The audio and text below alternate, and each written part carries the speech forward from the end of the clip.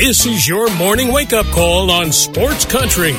Grab a cup of coffee and hang with us every weekday morning for the latest news, sports, and other things going on around the world and in your backyard.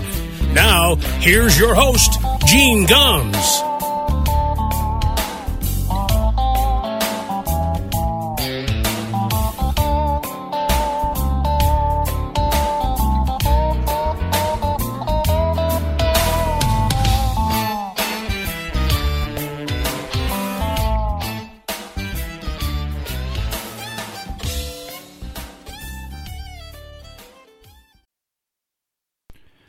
Well, good morning, everybody. Happy New Year, January 1st, 2021. And how great is it to be able to say that that dumpster fire of a year of 2020 is over. I saw a thing yesterday on, I don't know, it was Facebook or something, but basically saying, hey, listen, 2021, we don't need you to be anything spectacular. You just, the bar is set pretty low.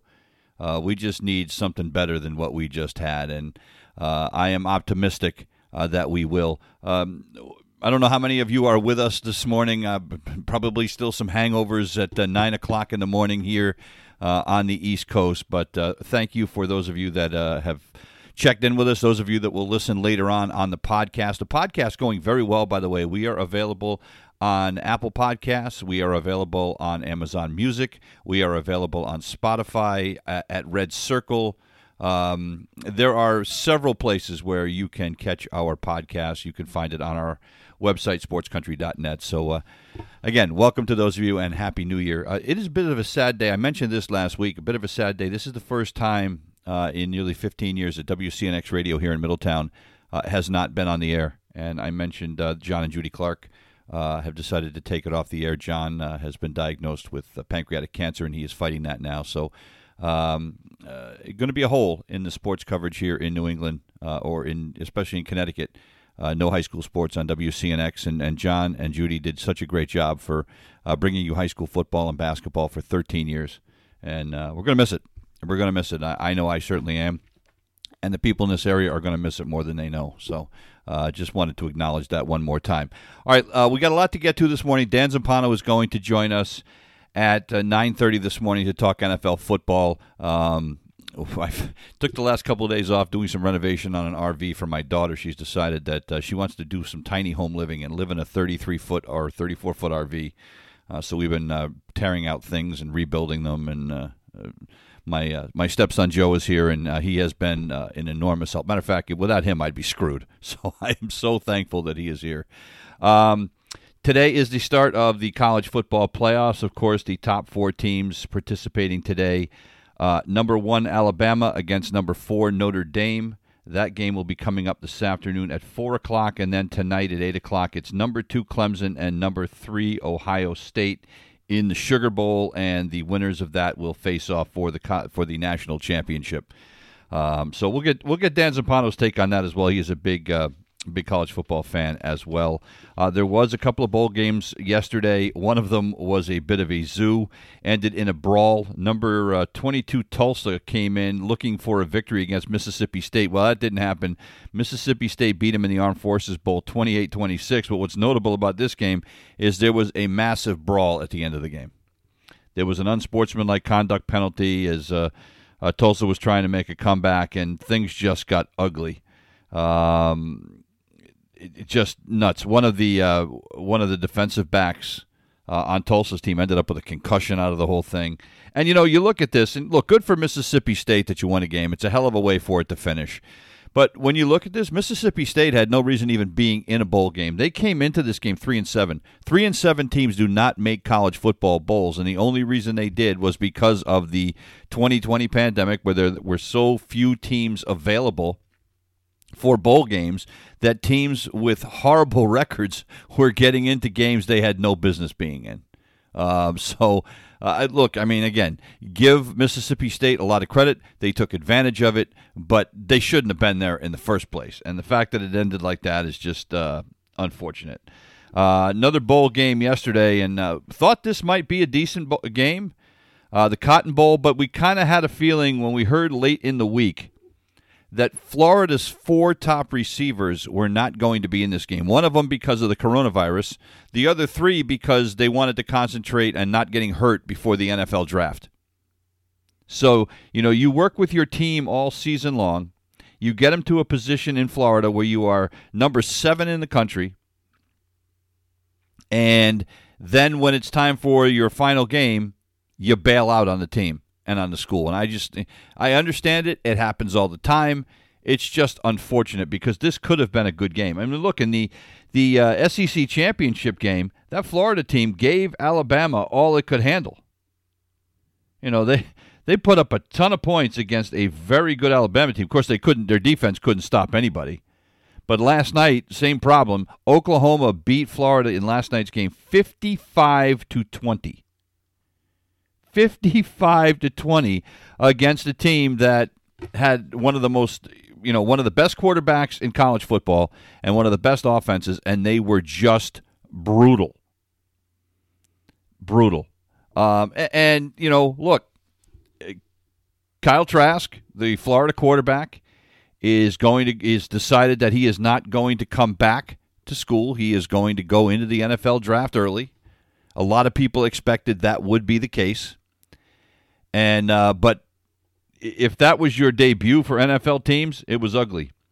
16 of 28 for 158 yards, and you threw 3 interceptions. So, not good, but when, in Trask's defense, he didn't have his best receivers. Your tight end and your 3 top wide receivers didn't play. So, but an ugly game. And Trask will go high in the draft. Look, Trask got a hell of a year. Completed 69% of his passes through 43 touchdown passes. He led the nation in passing yards. He led the nation in touchdown passes. He shattered records that had been held by Danny Warfel, the former Heisman Trophy winner that won it back in 1996. Trask is the real deal, and he will go high in the upcoming NFL draft.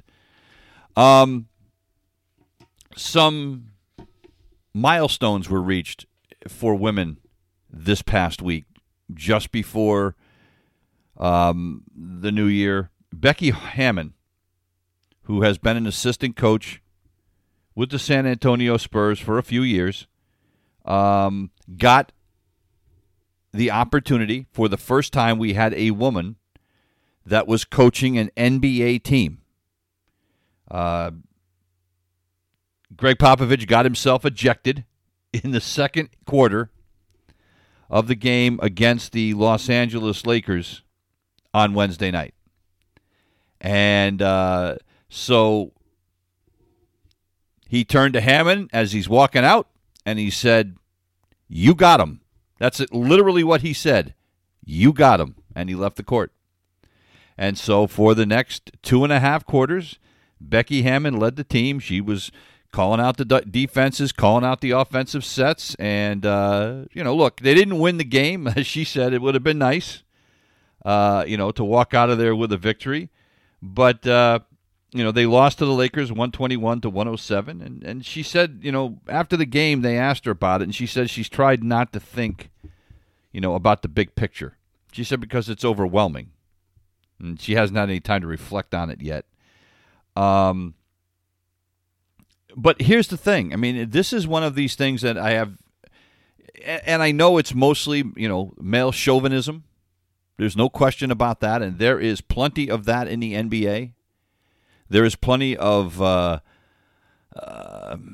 don't even know what the right term, I was going to say piggishness, but there is a lot of male chauvinists and a lot of disrespect of women going on in a lot of the major leagues, especially in the NBA. But for years, men have coached women's basketball teams. This is to take nothing away from great basketball coaches like Gino Auriemma. I'm not saying that men shouldn't coach women's teams. But if men can coach women's teams, why can't women coach men's teams? And we know the simple answer to that is because of chauvinism. Because men don't want to listen to women. Look, how many of us in our marriages, and I am as guilty as anybody, I'll admit it, that there are times when your wife will be speaking about something that you think she should know nothing about, and you tune it out. We've all done that. It's all over the internet when they call it mansplaining on Twitter. You know, when a woman will give an opinion on something about sports, be it football, be it basketball, be it baseball, and some guy will step up and say, well, you know, you're just a woman. You don't know anything. You know, what do you know? And, you know, then they will go on to explain why they're wrong or why they don't know what they're talking about. You know, and so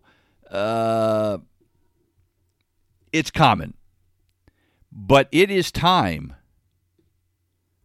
that we see this, that we see a woman coaching an NBA team. Look, and it's not like Becky Hammon doesn't know anything about basketball, folks. You know, I will be the first to admit that I prefer men's basketball over women's basketball. I find women's basketball to be too slow for my liking.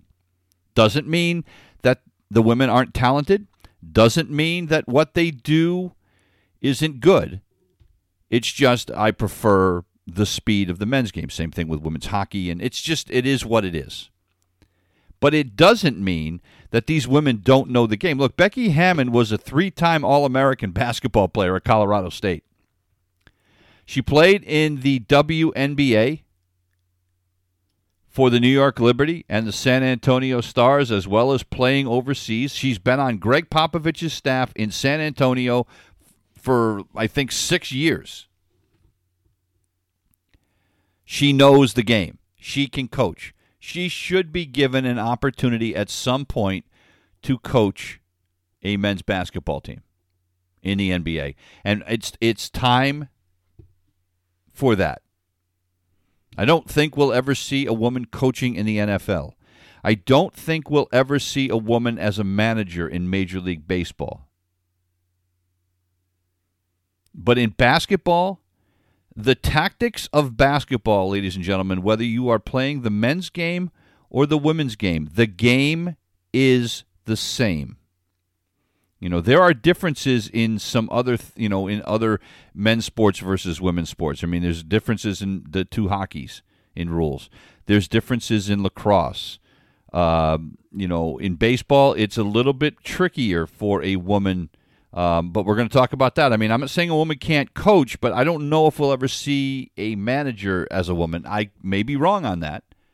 But as far as basketball goes, I firmly believe there is no reason why Becky Hammon or any other qualified woman shouldn't get an opportunity to coach in the NBA. And I will be honest with you, and you can say this is, and maybe it's because I'm the father of 2 daughters, but it is high time that women got an opportunity to coach men in college basketball. If it's good enough for the men to coach the women, it should be good enough for the women to coach the men. Look, if you took somebody, and I'm just going to throw a name out there.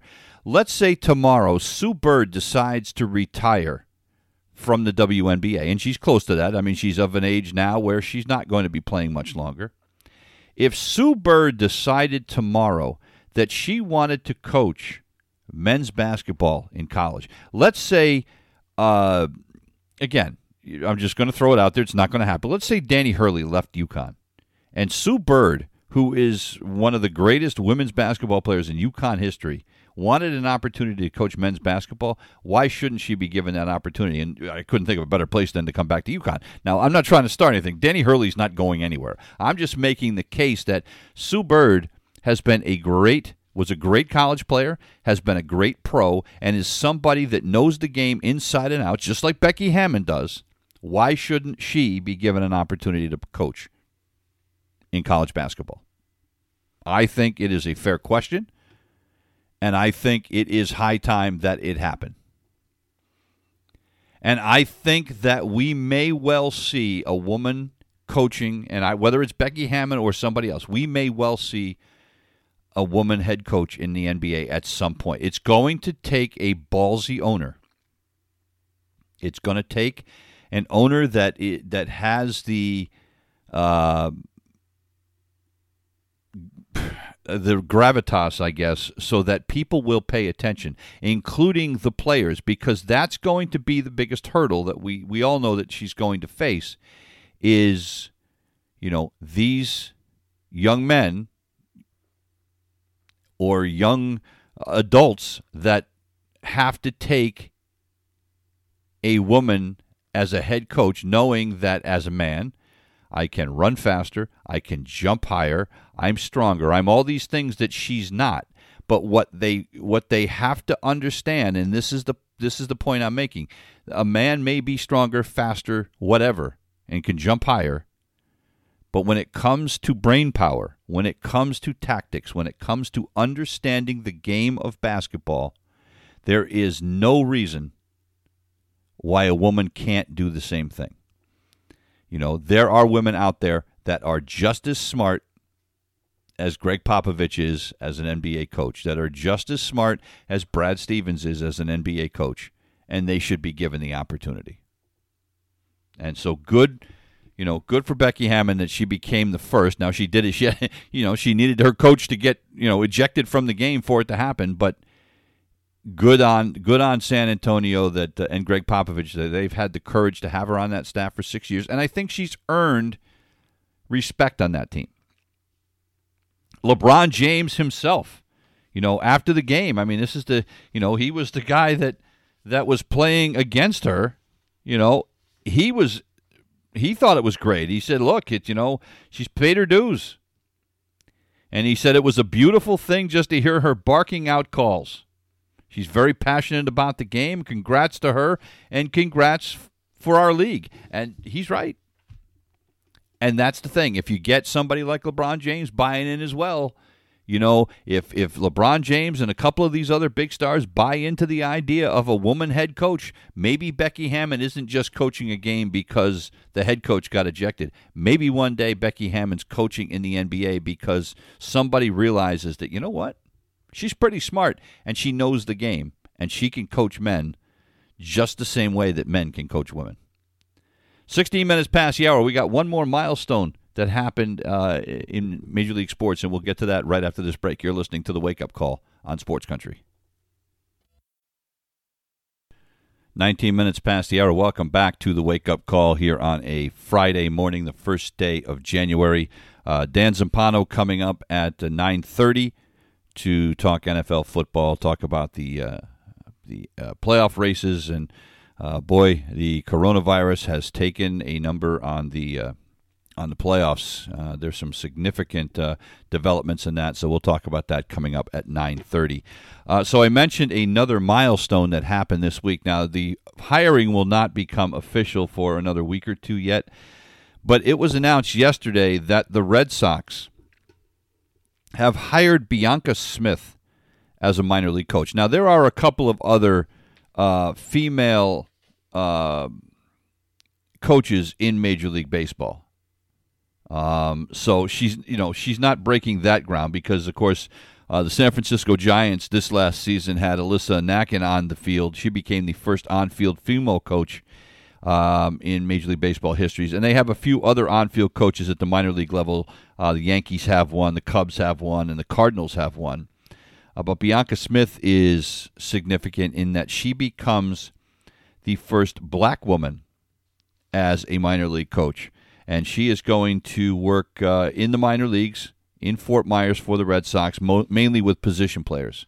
And it's interesting. I mean, the Red Sox, one of the last teams to integrate players when they integrated the major leagues. Jackie Robinson, when he broke the color barrier for the Dodgers, it was a number of years before the Red Sox finally got Pumpsy Green to become their first black player. So it's been a while since the Red Sox kind of led the league on anything. And, of course, in Major League Baseball, there was also our first female general manager this year, Kim Ang, who was hired by the Marlins. So, there's been a lot of big things this year, and now Bianca Smith joining the Red Sox, another milestone crossed for women and for black women. And Bianca Smith, look, she played softball at Dartmouth. And by the way, she went to Dartmouth, so that tells you that she's smarter than most of us. You know, she got into Dartmouth. She's smarter than I am. So she played softball at Dartmouth for 3 years. She was the director of baseball operations and a graduate assistant at Case Western Reserve for 4 years. And she served as an assistant coach at the University of Dallas.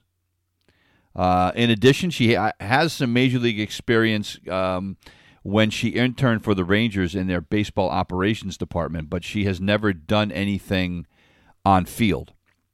So she will become the first black woman to work on field in Major League Baseball. That's awesome. I mean, it's just great.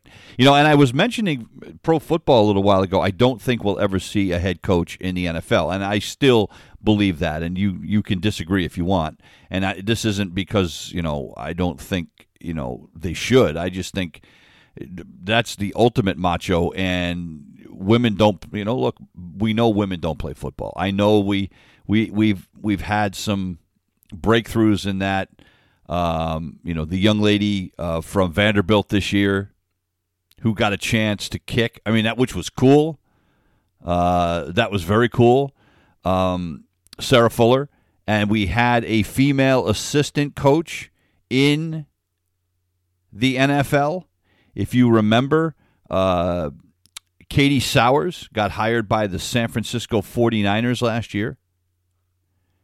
And she became the first woman to coach in a Super Bowl, you know. So there's no reason why she couldn't be a coach. I just don't think she'll ever be a head coach. But regardless, I think that it has been as bad as 2020 was overall, and we all know how bad it was.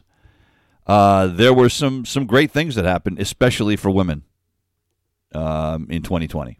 So. And look, here's for 2021, continuing the trend. A couple other things to get to before Dan Zampano joins us here at 9:30. Hopefully Dan is upright by now. I don't know how late he stayed up celebrating last night. The old man that I am, by the way, didn't. 11 o'clock, I'm in bed. It was all over. All over.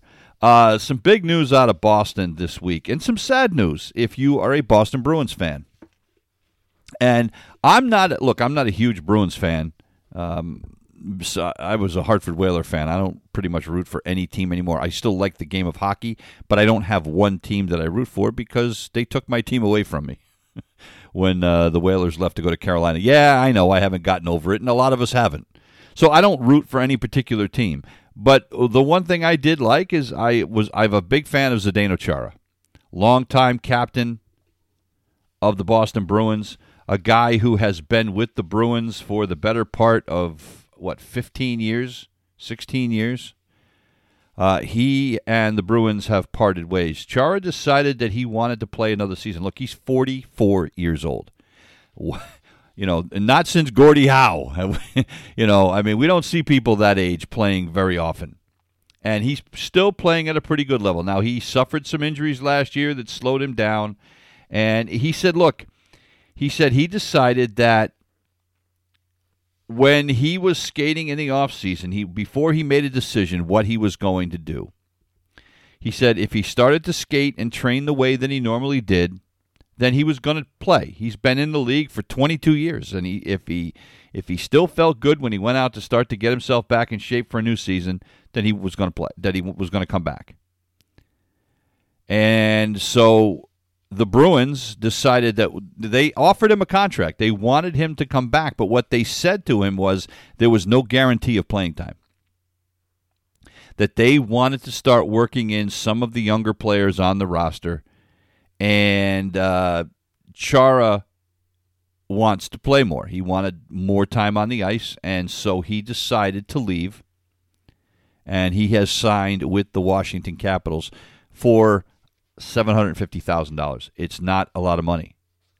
I mean, he probably could. Well, I know he could have gotten that, and maybe a little bit more from the Bruins to stay, if he would accept being a part-time player. He wants to continue to play. Hey, look, this is a guy that has been a warrior in the NHL for a lot of years, and he is a beloved player in Boston, and I'm going to miss him, just watching him play in Boston. Again, I'm not a huge Bruins fan, but he's a guy who has been a fixture with that organization for a long, long time, and it's going to seem strange to see Zdeno Chara in a Washington Capitals uniform. And, of course, the Twitter universe was just losing their minds because, you go back and, they're equating this with Tom Brady leaving. They're equating it with Mookie Betts leaving. And, I get the comparison in that, especially Brady, where you've been in New England forever.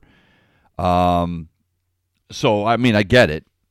Mookie Betts wasn't there quite as long, but it's the same idea that Red Sox fans or Boston fans in general have had a lot of players ripped away from them in this past year, and as you can imagine, it was just another one of those like, oh, thanks 2020, here's another shot, but and you're taking away a guy who has been a team captain. It would have been like the Red Sox trading Jason Varitek or Carl Yastrzemski when they were team captains, or the New York Yankees trading away their captain in Derek Jeter. Chara's been in Boston since, I think, 2005, 2006, something like that. So that's a tough one for Bruin fans to swallow, no question about it. One other quick note before we take a break, and Dan Zampano will join us. With the World Juniors going on, the U.S., after an opening loss to Russia in the first game, has now recorded 3 straight shutouts. They shut out Sweden yesterday 4-0. They ended up winning Group B. So the U.S. on a bit of a roll. Their goaltenders have played exceptionally well. They beat Austria 11-0, the Czech Republic 7-0.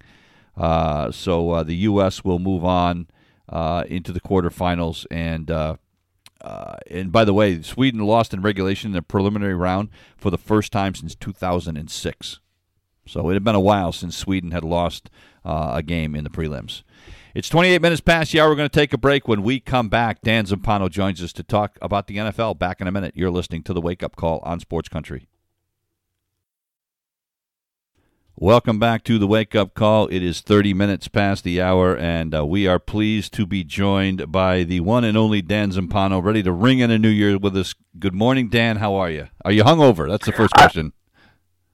I can neither confirm nor deny that one, but, I can confirm that we have a great slate of football this whole weekend, actually, with college football starting this week, tonight with the playoff, and then the NFL, and we'll find out finally. I can't believe this season goes by faster than any other year.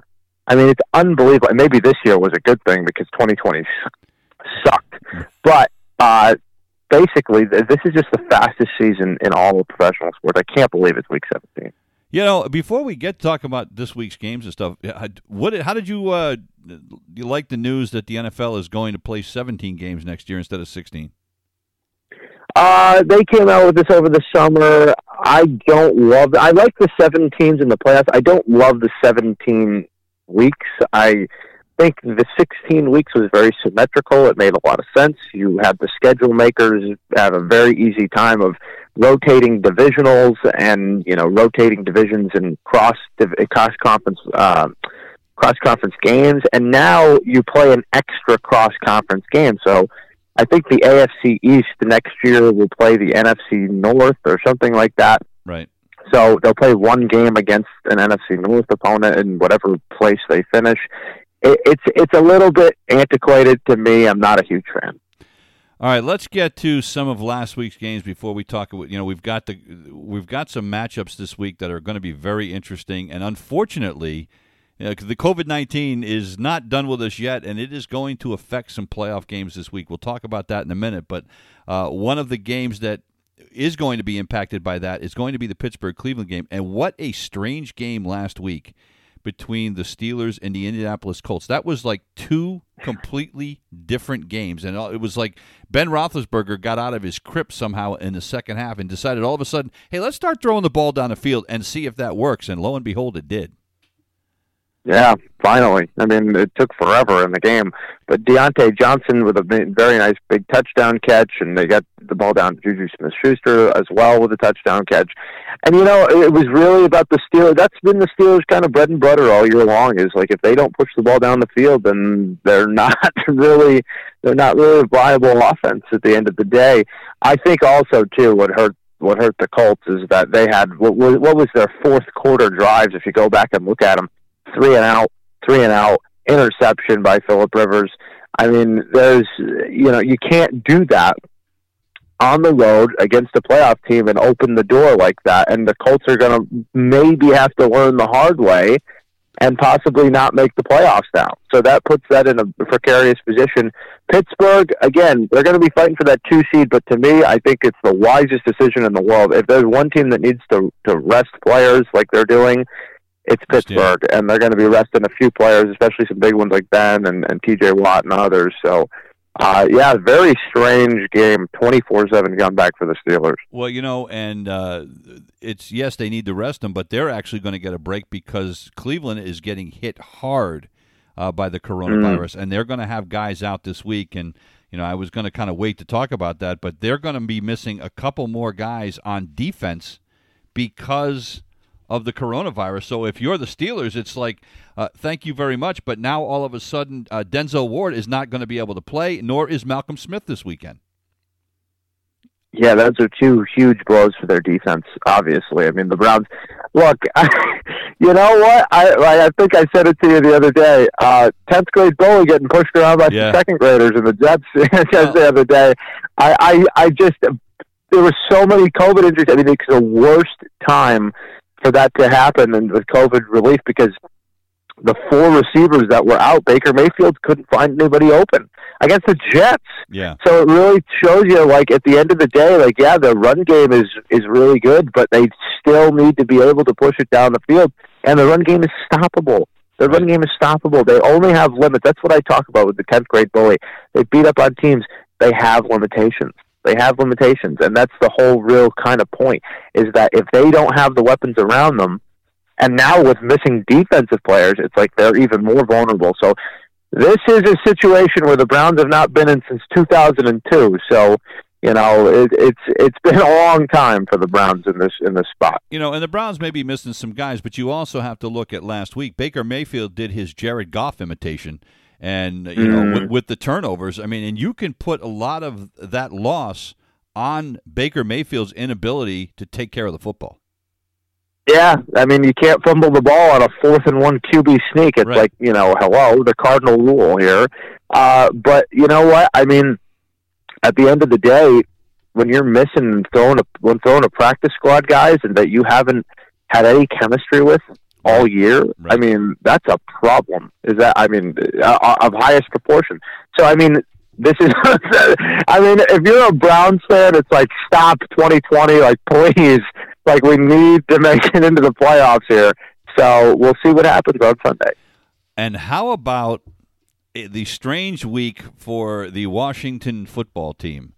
Their quarterback, Dwayne Haskins, kind of goes off the reservation, goes to a party, gets fined, loses his captaincy, stinks like crazy in the game against Carolina, is responsible for them losing a game they should have won. And then they cut the guy that was a number 1 draft pick, and now they're going to have to win a game this weekend, praying to all that is holy that Alex Smith is healthy enough to play. Yeah, I mean, what a week for Dwayne. I mean, you throw it away all on just because you couldn't keep it in your pants, huh? I mean, it's unbelievable. Then he goes out and fires his agent. It's like, okay, have fun getting picked up by a team next year. I mean, that's unbelievable. But you know what? It goes to show you, how did that kid get captain? I mean, how did he, of all players, get captain? The way he's acted on the field is unbelievable. Alex Smith taking first-team reps in practice this week, which is a good sign. But, man, if they have to start Tyler Heineke... Oh, good Lord. Oh, boy. Well, what a great game NBC picked, huh? Tyler Heineke versus Jalen Hurts. Well, I mean, thanks NBC, but you couldn't have picked anything else. I would have rather seen the Wofford kid from the Rams. I mean, right. I don't know. It's a weird game to pick. You know why they're doing it, obviously, because NFC East, TV ratings.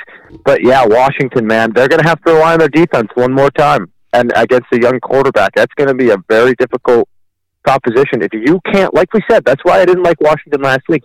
If you can't move the ball down the field, you got no shot. You got no shot. You can't rely on your defense to score 20 points. It's just not going to happen. So that's what they're going to really have to rely on Washington the defensive line to come out and hold Hurts to like 10 points in this game. It's going to be really hard. Game of the week last week, as far as I'm concerned, the Miami Dolphins victory over the Raiders. Fitzmagic comes off the bench to do it yet again, and now to make it. But then now to talk about ripping Dolphins' hearts out. Now you give yourself a shot, but with that great comeback. Now Fitzpatrick can't play this week, so you have to start Tua at quarterback because Fitzpatrick has tested positive for the coronavirus, so he's out. You know what I took away from that game? I took away two things. One, Tua was not the right pick. I still believe that. At this point, Tua was clearly not the right pick. If he can't push the ball down the field and on the sidelines, that's a problem. Yep. That's a problem for the Dolphins. They have a long-term quarterback problem. And the other thing I took away from that game was that, man, John Gruden is overrated. I mean, man, is he overrated. I've always thought that. And you know the other thing I missed, Dan? I really wish that coaches didn't have to wear masks because I would have paid money to be able to see the expression on John Gruden's face when they blew that game. That final 5 minutes was just a train wreck in coaching fallacy. I get what he was trying to do. Trying to milk the clock and kick the field goal. That is an understandable thing to do. But in that situation, it's not like he's going up by 3 points or anything like that. He's going up by, what, 2? 2. So at that spot, not only does he kick the field goal, but then he's saying in the press conference, we were trying to milk the clock. They snapped the field goal with like 13 seconds left on the play clock. Yeah. What are you talking about? You're trying to milk the clock. Like, you could have taken another 13 seconds off. Right. At the end, it didn't really matter because of the huge, crazy play. But still, you can't use that argument in a press conference and then do what you do on the field. So it doesn't make any sense. It's a very strange. The Raiders are just always, obviously, in a very strange situation in their franchise. But yeah, Miami. This is a big game for them because I think Buffalo is going to play a lot of their players, and this is where Tua has to show up. If he didn't show up in this game, maybe Miami seriously considers with that top 5 pick they get from the Houston. Maybe they seriously consider possibly going quarterback in the first round. I wouldn't be surprised. How about you're in Miami? How about you take Trask, maybe in that top 5 pick, guy who is decided. I don't know if he'd go that high, but I mean, there's plenty of guys there. They have their pick of the litter. They have their pick of the litter, whoever they like outside of Lawrence. Anybody not named Joey Lawrence, they would have their shot at. That's for sure. And so now we get down to this week, and we have some fun games.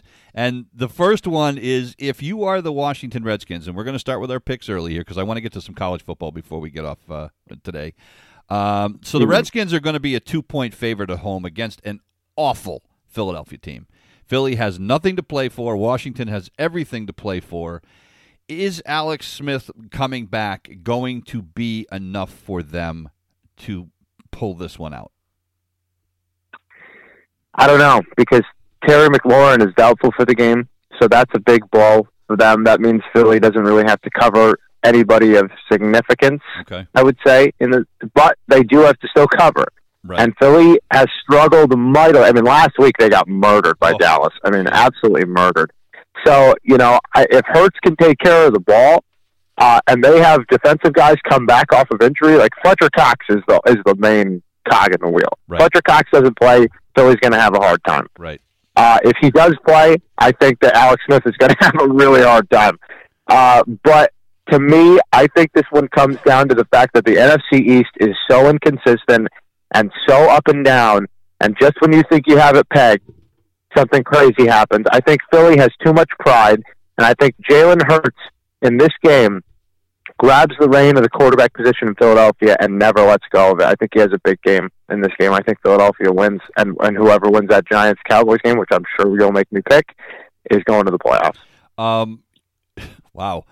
But just a quick thing, you mentioned that if Hurts really does take control, what is Philly going to do with a guy like Carson Wentz? And on the same thing, assuming that Dak Prescott is back next year, think about how coveted Andy Dalton is going to be with what he has done in Dallas. Those are a couple of potential backup quarterbacks that teams with some quarterback issues, hello New England, are probably really going to be interested in. Yeah, I can't imagine that Andy Dalton is going to be let go. I think they'll try to re-sign him, obviously, with what he did this year. But with Wentz, man, you have an opportunity of a lifetime to pick up that guy and probably get him for nothing. I mean, it is a really, you can get a really good deal for Wentz because of what his contract situation is. Man, I don't think Wentz. I think that the Eagles, at least at this point, are probably going to keep Wentz on the roster. But if he's already said he doesn't want to be a backup, boy, do you have an opportunity at Belichick. I mean, if you don't pull that trigger, I don't know what's wrong with it. You got a kid that's got a ton of talent. So we'll see what happens. All right, let's get to that other NFC least game, and that is the Dallas Cowboys. They are a 1-point favorite at the New York Giants, and frankly, based on the performance last week, I don't think that's enough. I think Dallas should be favored by more than a point. It's hard because Dallas is not very good on the road, and the Giants are not very good at home. So it's like the battle of the idiots. I mean, what do you want? I mean, it's so. This game is basically going to come down to one thing: can the Giants stop the Dallas passing offense? Because if they can, they should be able to move the football. I mean, there's not a problem there. But Dallas has found a spark the last few weeks. I mean, they beat Cincinnati big. They beat San Francisco. They scored like 40 points on that good defense, and then they scored another almost 40 on the Eagles. So Dallas's offense is clicking, and the Giants is not. I mean, The Giants is absolutely not clicking at all. Daniel Jones really stinks. But they played some tough defenses. There's no question about that. When you play Baltimore, that's a tough team to go in and win against. So, to me, this is a very, very tight game. I think it comes down to the wire. But I'm going to keep our spirits alive. I will keep our Super Bowl pick alive. I think the Dallas Cowboys go to the playoffs. And I think they play the Tampa Bay Bucks in the first round. More than likely, that's probably going to be who it is. And we get Dallas, after all year killing them, Dak Prescott injury, they find a way to get to the playoffs and annoy the crap out of all of us. All right, this next game, I was shocked when I saw this line. I thought it was a misprint. And I got to assume it's only because the Steelers are going to rest a bunch of guys. The Cleveland Browns are a 10-point favorite at home over the Steelers. Are you kidding me? Yeah, I wouldn't take the Browns on the spread. I'll tell you that. Not for no, hell no. No. The reason being is because Pouncey is out and Watt is out and Roethlisberger is out. So they have a lot of guys obviously sitting. Cam Hayward as well. So a lot of really good defensive players. Listen, this is that Myles Garrett, Mason Rudolph helmet bash game rematch. That's right. Yeah. So I'm sure that the Browns are quite motivated for a game like this. Obviously, you can't not be. But the Steelers, it's not like they're not playing for anything. And you know what? You got to watch out because Mike Tomlin might say, listen, guys, we don't have our starters playing. So all you young guys that don't get a chance that might need a contract next year, this is your rehearsal. Go out and dominate. And they usually like to play for their coach. So I wouldn't be surprised if Pittsburgh won here. But I think Cleveland is too desperate. I think Cleveland has at least enough talent here, even without Malcolm Smith and Denzel Ward. They're getting their receivers back, and that's a huge deal for them. They need those receivers. I think Cleveland finds a way to get it done against the Steelers this weekend. All right, the next one, the Tennessee Titans, despite an absolutely horrendous performance in Green Bay last week, still in the driver's seat to win their division title. 7.5-point favorite at home, or excuse me, 7.5-point favorite on the road at Houston. This is the one that scares me because I feel like Tennessee, I've been thinking about this game ever since yesterday when we did our Sunday card show, is that Tennessee has a little bit of an issue on defense, defending the pass. And Deshaun Watson, I mean, they don't have any weapons really around him right now, but Brandon Cooks has been lighting it up all week. And J.J. Watt as well, like, you know, he had a big speech at the end of the game last week about how guys need to actually, like, if they don't want to be here, don't be here, and kind of got fired up last week. The Titans got killed. I mean, Aaron Rodgers, it was like a surprise if he had an incompletion. I mean, it was incredible what he did. Henry should have a big game. He's very close to 2,000 yards, so I'm sure they're going to try and get that for him. But they got to make the playoffs. And if they don't win this game and all those other teams win, they're out. The Titans are out. Yep. So that's a big deal. You want a surprise? I'll give you a surprise. I'll take Houston. I'll take the Houston Texans to win and upset the Titans, and we have a little chaos in the AFC South in Week 17. All right, New Orleans Saints. They are going on the road for their last game. 6.5-point favorite at Carolina. They've already locked up a playoff spot. Does that make any difference in what happens this week? You know, it's so funny. Everybody was hyped about the Saints last week. I think they're obviously going to play hard, this week in Carolina. But the Kamara thing was huge. I mean, it's 6 touchdowns in one game. I mean, who does that? That's absurd. So, to me, though, I'm still not convinced. I'm still kind of not convinced about Drew Brees and his arm and what they can do. I know that the Saints' defense is really good. But this is a Carolina team that I promise you, in the next 2 to 3 years, Carolina will have a Super Bowl run. With what they're doing, they're probably the best bad team in the NFL, to me. So if Carolina can pull this out, they're missing a couple running backs this week, but Teddy Bridgewater is scary as an underdog. I'm going to say, reluctantly, another upset. I'm going to say Carolina beats New Orleans this weekend. I really like that one. Because I think New Orleans, they're really not playing for much. They're just happy, I think, to be a divisional champion. So I think that's a little bit of an upset this week. All right, Buffalo Bills don't have a lot to play for this week. The only possible thing you look at it would be the tiebreaker with the Pittsburgh Steelers. But this game means everything to the Miami Dolphins, and you have to go to Buffalo with Tua at quarterback. I think this is going to be an uphill struggle for the Dolphins to win this game. I agree. It's going to be like, who's that Greek god that has to push the boulder up the mountain? And Sisyphus. There you go, Sisyphus. That's the Dolphins this week, and they got to figure out a way to push the boulder up the mountain, all the way up from Miami to Buffalo. Have fun with that. So I think that this is going to be a very difficult game if Buffalo makes Tua play to the sidelines. Again, like I said, he has not been able to make passes across the field horizontally or down the field at all.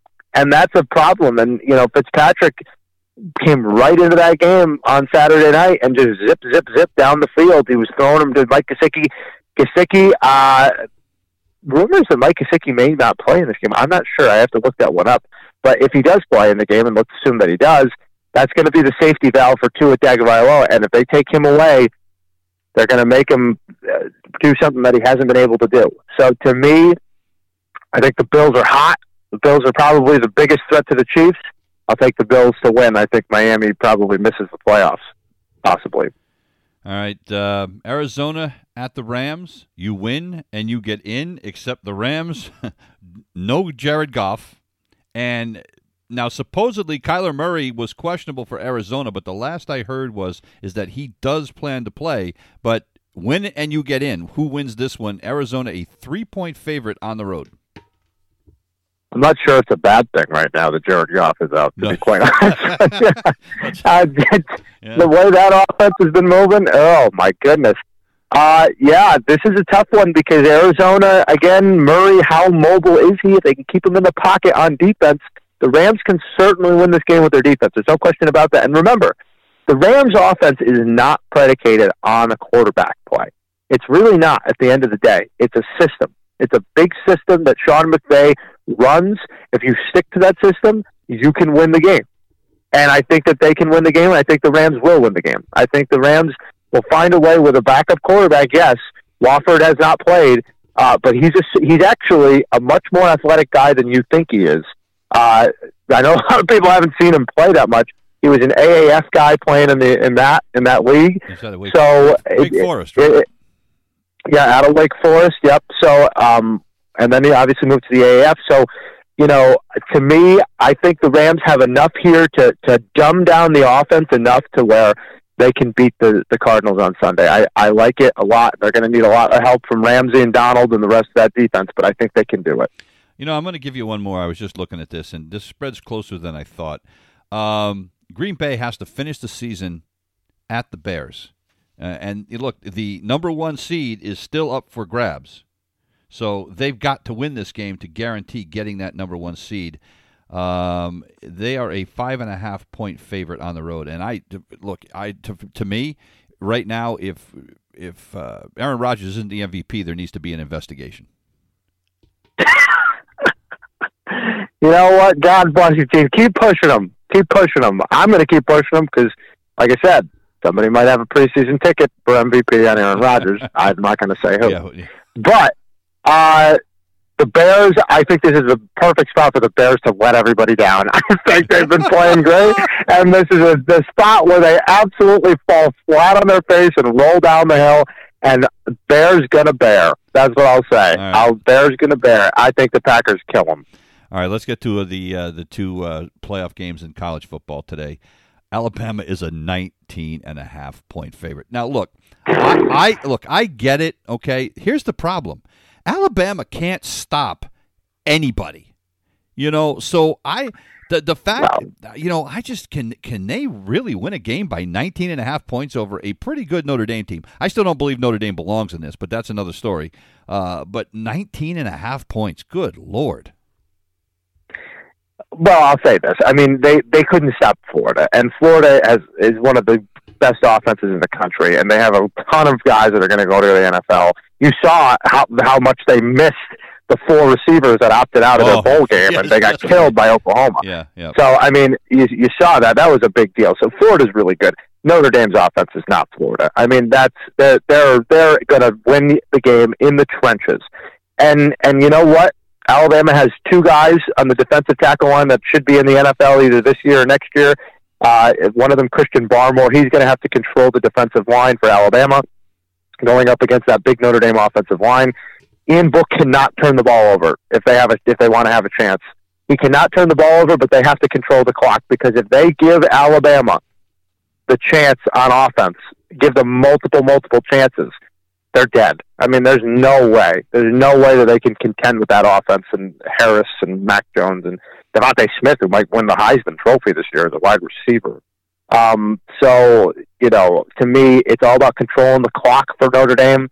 I'm just not sure they can stop Alabama's offense. It's just so good. I don't know about 19.5. That's a big line, but I'll take Alabama to win the game.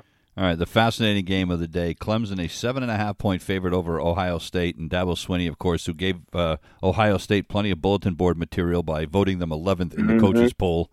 Not the smartest thing to do. And he says, "Oh no, it had nothing to do with that. I didn't vote anybody who played fewer than 9 games in the top 10." Okay, you can say that all day long, but it's still bulletin board material for this Ohio State team. Yeah, clearly. I mean, look. I'm not going to say that Clemson is bad, but this is certainly not their best team. I'll say that. It's certainly not their best team that they've had.